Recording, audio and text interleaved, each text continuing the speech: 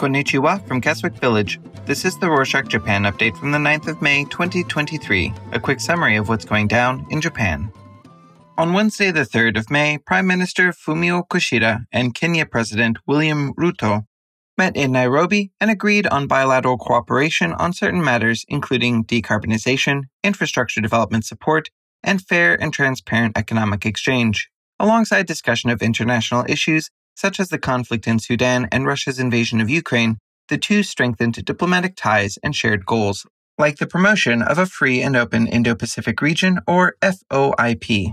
Kenya was one of the stops along Kishida's four-leg African tour, with the next stop being in Mozambique. Afterwards, the Prime Minister flew directly to South Korea's capital of Seoul, where on Sunday the 7th, he met with the South Korean President Yoon Suk-yeol. There is still much tension between the two countries due to Japan's 30-year colonization of Korea in the first half of the 20th century, which the leaders are seeking to resolve in order to unite against the nuclear threat from North Korea. The Prime Minister was not the only one engaging in diplomatic missions the past week. Japan's Crown Prince and Princess Akishino left on Thursday the 4th to attend the coronation of King Charles III in Britain. The coronation took place in Westminster Abbey on Saturday the 6th, and the Crown Prince and Princess returned to Japan on Sunday the 7th. While they were away, on Friday the 5th of May, a strong earthquake hit Ishikawa Prefecture in central Japan around 3 p.m. It had a magnitude of 6.3 and was the strongest in the city of Suzu. Over 50 aftershocks followed the quake throughout the evening. As of Saturday the 6th, 35 have been injured and at least one person has been found dead. Evacuations were also carried out due to heavy rains and the risk of landslides. On Monday the 8th, COVID-19 was officially reclassified as a Class 5 disease in Japan under the Infectious Diseases Control Law. This means that COVID-19 will now be treated like the seasonal flu. Plans for this move began back in January along with other post-pandemic measures such as loosening border restrictions and mask requirements. The rate of death amongst the infected has dramatically decreased in the past year, though there are some who are vulnerable to the virus, such as the elderly and immunocompromised.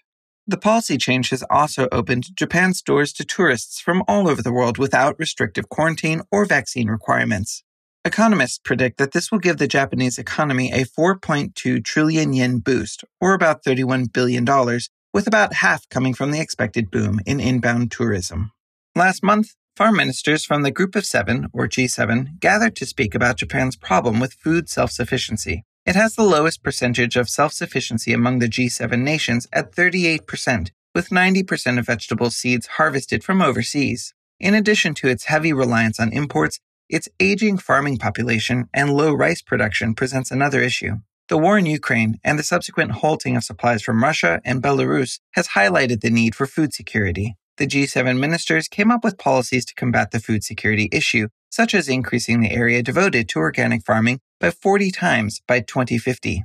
Some experts worry that the proposed policies may not be enough to protect Japan against possible future uncertainties. If China were to invade Taiwan, it would disrupt sea lanes, bringing the vital agricultural imports, and tens of millions in Japan could die of starvation as a result.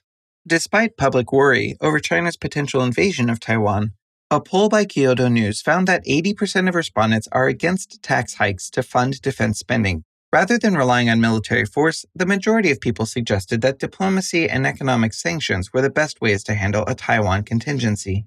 33% thought that, if military conflict arises, Japan should instead focus on acting in support of the United States, who could step in and defend the country against China. The main reason why so many shunned the tax hikes was that the financial burden is too much to bear, especially in light of inflation and the rising cost of living. In an effort to combat mounting inflation, 62% of companies in Japan have raised or plan to raise wages for the 2023 fiscal year. This is in response to Prime Minister Kishida's call to increase wages to help out those struggling with skyrocketing prices on basic, everyday needs.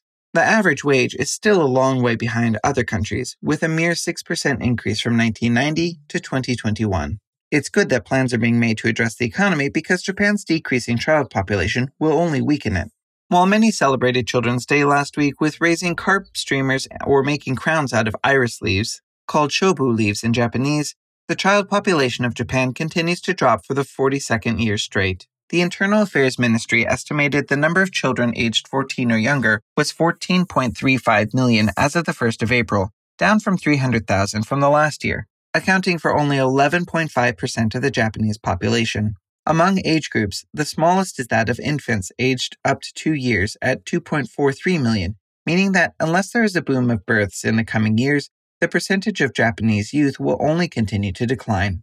As this trend continues, worry grows over how this might affect the economy in the future.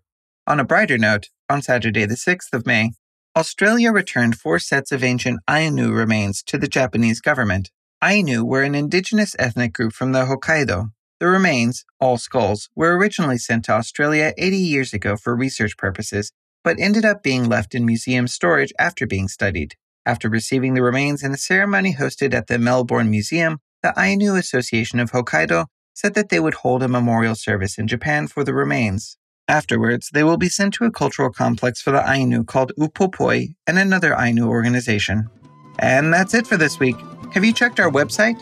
Over there you can find more about us, how to contact us, and support us. Link to it in our show notes. Mata ne!